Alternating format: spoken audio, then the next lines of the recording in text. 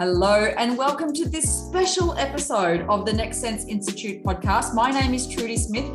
I've been your host for the previous 99 iterations of this podcast, and I'm so delighted to welcome you here for episode number 100.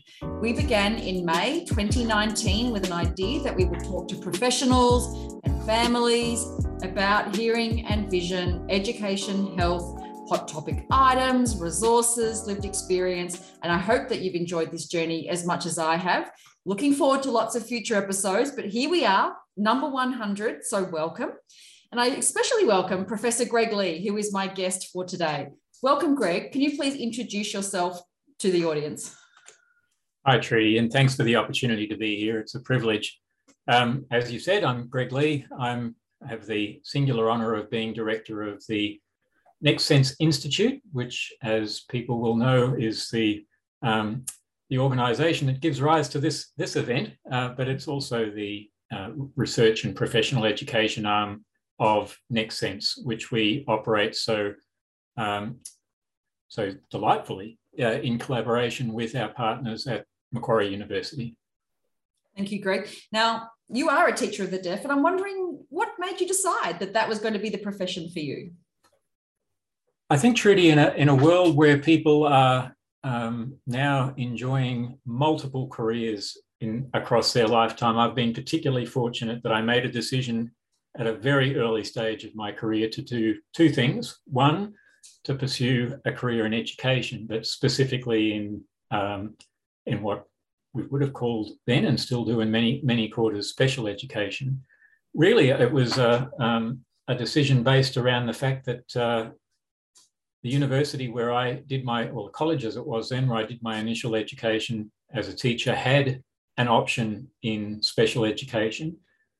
And by coincidence, my brother was very friendly with the son of one of the heads of department in that area, who very skillfully persuaded me that this was some way that I could pursue a career in a slightly different area of education. And it's been a decision that I've absolutely loved making ever since. Where did you train and start your practice, Greg? I did both my initial teacher education and my special education initial qualification at what was Mount Gravatt College of Advanced Education, which became, of course, part of Griffith University. And my degree, I went back to do my education degree, was through Griffith University. My mentors over that period of time, I'm delighted to say, were people who have been very, very considerably regarded in our field. Initially, I trained with Merv Hyde, Professor Merv Hyde, but through my bachelor's degree, I had the pleasure of working with Des Power, who became a great friend, colleague and mentor, and is sadly missed, sadly mourned by our field, of course. Absolutely. And I actually had the privilege of training under Des in my degree at Griffith University. It's such a contribution to the field that he made. Greg, you decided to work towards an academic role. Can you tell us a little bit about why you did that? Look, easy decision for me. The practical aspects of what I've done over the years have always engaged me, but I've never had anything other than an absolutely ingrained view that what we do has to be led by science, by evidence, and to that end, it's how I became engaged with Des Power. As part of my degree, I did an independent study, a mini thesis as it was, supervised by Des, looking at all those years ago at questioning behaviour and question answering by deaf and hard of hearing students. I had the great fortune of taking up a role in Mount Isa in northwest Queensland, as I know you did, Trudy, at one point in your career, or a long part of your career. And while I was there, I had the great fortune of making my interest in my postgraduate education patent to some of the good citizens in Mount Isa, and through that was encouraged into and pursued a Rotary Foundation scholarship which meant that I was able to, which I was successful in gaining, which meant that I was able to travel to the United States, where I did my master's degree in speech and hearing science and education of the deaf at Washington University at Central Institute for the Deaf. And really that secured a lifelong engagement with, or a career-long engagement with research and investigation that took me down that path. So by the time I returned to Australia, there was the opportunity to take up an academic career through a position at Deakin University in Victoria, where I was for 7 years, during which time I coordinated the Teacher of the Deaf program, graduate diploma in special education in education of the deaf, as it was then. And then, very fortunately, was in on the ground floor when the concept of what we now know as Next Sense Institute, what was the RIDBC Rennick College, and then later the Rennick Centre, came into fruition. Thank you. And it's interesting, there's been such a pathway of research in your path, but also training the field. Why do you think specialist qualifications are so important to the work of children who are deaf and hard of hearing? I'm absolutely of the view that what all kids need are great teachers, first and foremost. But I'm also completely of the view that to add to that, to accommodate the needs of learners who have very specific learning needs, and clearly for kids who are deaf or hard of hearing, and just as much for kids who are blind or have low vision, that there is a set of skills, both knowledge and skills, that really need to equip a teacher to be able to be their best at working with, at teaching kids who are deaf. Being a great teacher isn't just enough. There really is a need to delve deeper into what the language and communication needs of kids who are deaf are, what the social developmental needs of kids who are deaf or hard of hearing are. And I'm completely convinced, I was through my initial training, and I remain convinced that to do that adequately, or to support other teachers adequately in their efforts to provide a properly rounded and effective education for kids who are deaf or hard of hearing, absolutely needs specialist knowledge and skills. And I'm frankly delighted that I've been able to be part of that provision over such a long period of time. Absolutely. I could not agree more with you around the value and the importance of specialist qualification, that skills and knowledge that qualified teachers of the deaf bring to the role make all of the difference for students. But before they get to school, it's about early identification and diagnosis of that hearing loss. And you were heavily involved in the development of the newborn hearing screening program in Australia. And I wonder if you can talk to us a little bit about your involvement in that and the significant contribution that's made to education for children who are deaf and hard of hearing.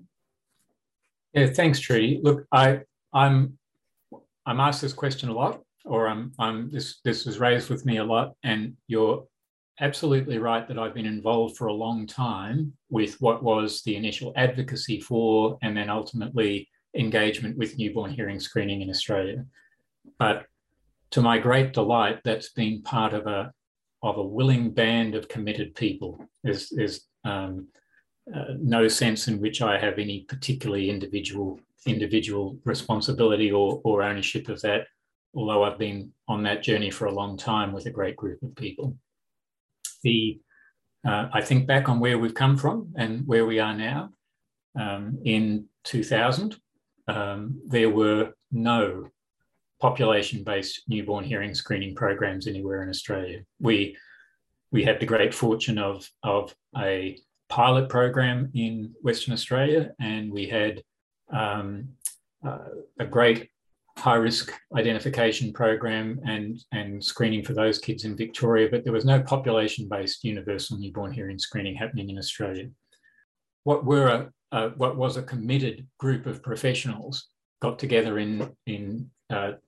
to convene a meeting that was to achieve or work towards a consensus around the need for newborn hearing screening in Australia. had 101 people at a meeting in Adelaide in 2001. And as I say, that really gave rise to what we now know as the Australasian Newborn Hearing Screening Committee, what started out as the National Newborn Hearing Screening Committee. And that group of people, I was at that meeting in Adelaide in March 2001, became involved with the committee sometime after that. And that group of people have met every 6 weeks on a Thursday evening ever since. And for the last 16 years of that journey, I've had the great pleasure of being chair of that group. And as I say, a lot of people standing on the shoulders of a lot of work that had been done internationally were able to assemble the evidence and set on a path of advocacy with governments around the country to achieve what I think has been one of the singularly most influential and important developments in our field. And that is to ensure that we identify children at the earliest possible time, which of course, in and of itself is no magic bullet, but which allows intervention at the earliest possible time, no matter what that intervention is. That knowledge gives rise to a world of understanding of needs for a child and their family. Doesn't guarantee an outcome, but by goodness, it's put us in a situation where we can achieve outcomes that, frankly, when I started in the field 43 years ago, we only dreamt about. Absolutely. And I've been in the field 25 years and I couldn't have dreamt about them when I graduated as well. It's been extraordinary. You've had such a varied career, Greg, in terms of your contributions. Is that the task that you've been most proud of being part of? Yeah, I'd say so, Trudy. It's certainly one that's given me an enormous amount of joy. I use this rather public forum to shout out the people that I've worked with in that space over these years, because there are, I don't know a group of people who are more uniformly committed to good outcomes for the people they work with than that group of people who make up the Newborn Hearing Screening Committee. And just to reflect on how far we've come, when I came into the field, there was a couple of really important texts that were part of the literature at the time. There was a book by Catherine Kay Meadow, called Deafness and Child Development. And there was a book by Susan Gregory out of the UK called The Deaf Child and His Family. And between those two books, I remember as a student learning about what Susan Gregory called the path to diagnosis being suspicion and slow realization, and how, on average at that time in the United Kingdom, the path to identifying a hearing loss meant that children were often anywhere between 2.5, sometimes as old as 2 3/4, 3 years old before a firm diagnosis of hearing loss was identified. Now, we're particularly lucky in Australia that even at that time we had a much quicker path to diagnosis, mainly because of the existence of what we now know as Hearing Australia, what was back then the National Acoustics Laboratory and later Australian Hearing. But even so, the gulf between then and now is just remarkable, that we are setting kids and families on a path to what's right for them, whatever that might be, at the earliest possible time. So yeah, look, the fact that I'm harping on about it probably does suggest it's the thing that I'm most pleased about in my career. But there's a lot to be pleased about. I still see kids that I taught 40 years ago, and that's always a singular pleasure as well, to be able to join those dots up over a lifetime. Absolutely. It's an extraordinary contribution over a long period of time. And now that you're shaping the Teachers of the Deaf for the future, Greg, I wonder, what do you most enjoy about that role, working with the early career Teachers of the Deaf as they shape their journeys into this field? As much as anything, Trudy, what I really enjoy now is seeing that there are colleagues coming in behind me doing that, and yourself included in that.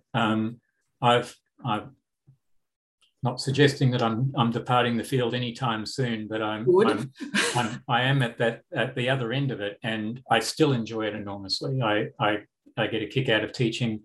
I do miss and have for several years now, the in-person experience of working with students, but I get a great deal of enjoyment out of working with research higher degree students in that space.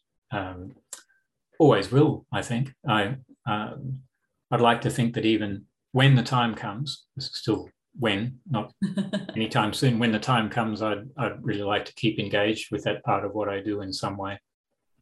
That's great. So what advice would you give to anyone listening to this, considering entering training to become a teacher of the deaf? Well, first and foremost, do it, because we urgently need people to be working in this field. There's, for reasons that we're not entirely sure about, we do have an aging population of people working with, well, we know why people get old, but I mean, we're not sure why disproportionately we're in this situation. But on the basis of personal experience, I couldn't have asked for more as a young teacher starting out than the extent of fulfillment that I've had out of a career working in the field.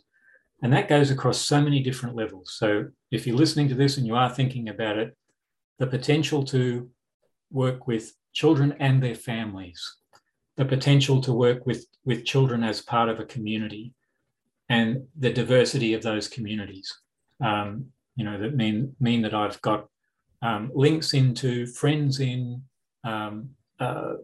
students in the deaf community, the hard of hearing community, the broader field of special education and the field of educational research.